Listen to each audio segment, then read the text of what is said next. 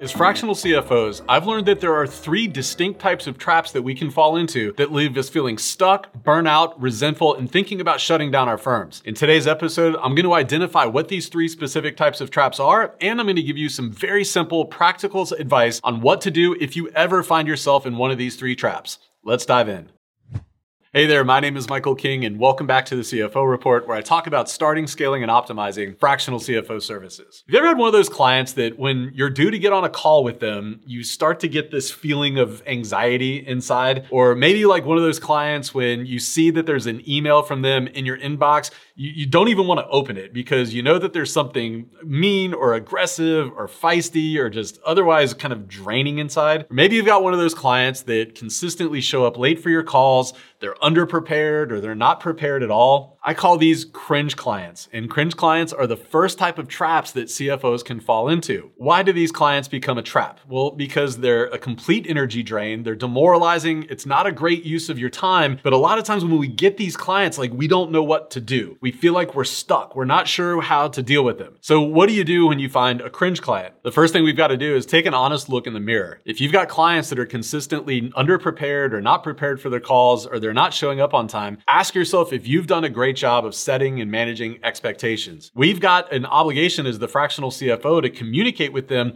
what we need them to do so that they can be best prepared. We've got an obligation as fractional CFOs to make sure that they know where they've got to be and when they've got to be there. Most of the time, clients want to do the right things. Most of the times, clients want to do all the things they need to do to get the most value out of the relationship with the fractional CFO. So this is a great place to start. Just ask yourself if there's anything you can do to better communicate what you need from the client so that they can get the most value from the relationship. If you've got a client that's not following through on the tasks and meeting the other obligations they've agreed to, ask yourself if you've done a good job of recapping those action items and sending them to the client right after the CFO calls. A lot of times, our clients just need that to-do list so that they don't lose track of all the things that they've agreed to. If you've done the best job that you can at setting and managing expectations, it might be time to move to the second step, which is having an open and honest conversation with your client. Now look, I know that these conversations can feel uncomfortable. I know that they feel awkward, but that's part of the game. If you want to be a fractional chief financial officer, if you want to be a fractional executive of the company, part of that territory is having uncomfortable conversations. You owe it to your client to let them know that the way that they're showing up or not showing up is resulting in you not being able to deliver the value that you want to. It's making you feel like you're unfulfilled in the work that you're doing and letting them know exactly what you need from them so that they can level up so that you can level up. You've got to be comfortable having those uncomfortable conversations as an executive. There are two exceptions to this. If you find that you've got a client that is massively disrespectful or they have a huge values misalignment from you, I don't think that there's a point in having a conversation because it's not going to end very well. If you find yourself in this case, or if having that open and honest conversation hasn't worked out, it's time to move to step 3, which is the breakup email. I've detailed exactly how I do breakup emails in other episodes, and we'll be sure to link those below. But the one thing that I want you to keep in mind is when you have the breakup email, you've got to check your ego at the door. The breakup email isn't about you having a platform to be heard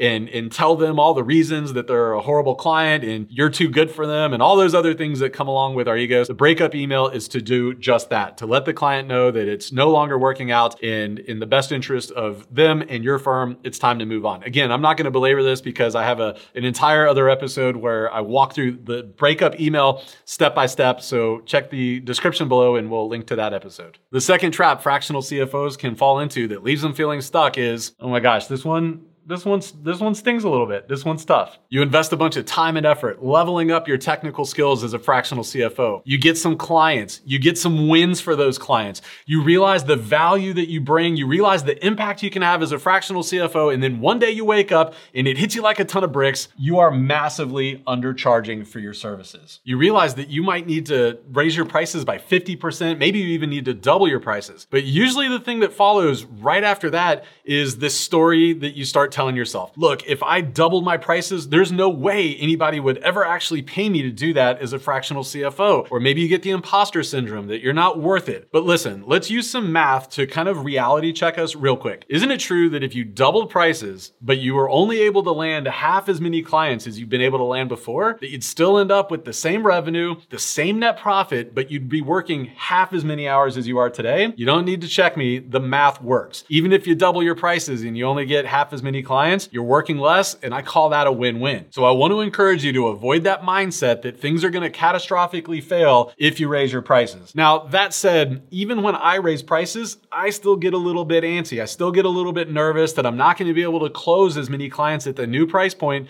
as I was at the old price point. And that's why I like to take this approach that I call one new, one old. Let me explain. Once I've committed myself to raising my prices, I alternate sales calls on the new price point and the old price point. And what I mean is I'll get on a sales call and I'll pitch my services at the new price point. Regardless of if I close them or not, the next sales call that I get on, I'm gonna pitch them at my old price point. And what this does is it allows me to get more comfortable and more confident at selling at my new price point while knowing that even if I have some early failures, I'm still gonna bring on some new clients at the old price point. This makes me feel a little bit safer because I know that I'm able to grow the business, even if it's at the old price point, while I'm working on getting better at selling at the new price point. This strategy has worked for me tremendously well over the last few years. It allows me to test things out and get the confidence that I need to move my price point forward. Another trap that you might fall into normally will come after you've been in business for a little while. When I started my firm 7.5 years ago, we tried to be a one-stop shop. We were doing everything from bookkeeping and accounting to tax strategy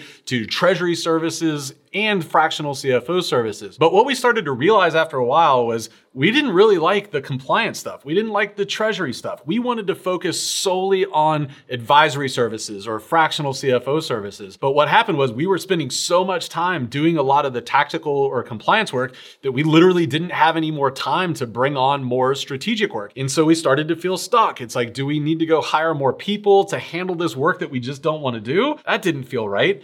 And that leads me to the third type of trap that I like to call the scope of work just doesn't work anymore trap. And that's when you realize that you've outgrown the scope of work that you started with and that you're doing a lot of work that you just don't want to do anymore. What do you do when you find yourself in the scope of work just doesn't work anymore trap? Well, this is how I approach it. Start by making a list of all your clients that have a scope of work that you don't want to fill anymore. Put your favorite clients at the top and your least favorite clients at the bottom. Let those clients at the bottom know that you're no longer providing those types of services anymore and connect them with another bookkeeper or accountant or fractional CFO that can provide great services for them. If you don't know where to find somebody to refer them to, check out my Inner Circle program. We've got over 200 other fractional CFOs that provide every kind of service under the sun. I'm sure you can find somebody awesome to refer your clients to in there. Now, as you work your way up towards your favorite clients, have candid conversations with them. Let them know that your services have evolved and that you're focusing strictly on advisory services or whatever you've decided you want to do going forward. Tell them that you would love to keep working with them, but you can only work with them in a strategic capacity going forward. Let them know what your price point is. My bet is if they're your favorite clients, you're probably one of their favorite vendors too, and they're going to want to do whatever they can to keep you on their team. More times than not, when I've had these conversations, they're like, okay, you don't provide bookkeeping anymore. I don't care. Recommend me to another bookkeeper. I want to keep you around as our fractional CFO. I don't care what it takes to get there. Again, though, you've got to embrace those uncomfortable conversations and trust that your clients love you and that you're doing the right thing. Then every time you get a new lead in the door, pitch your new service with your new scope of work. Over time, you're going to whittle away at those compliance services or whatever it is that doesn't fit your ideal scope of work anymore. And you're going to have a roster of clients that you love, and you're going to be doing work that you love too. All right, my friends, that's it for this week. Thank you so much for being here. I can't wait to see you back here next week. I'll see you then.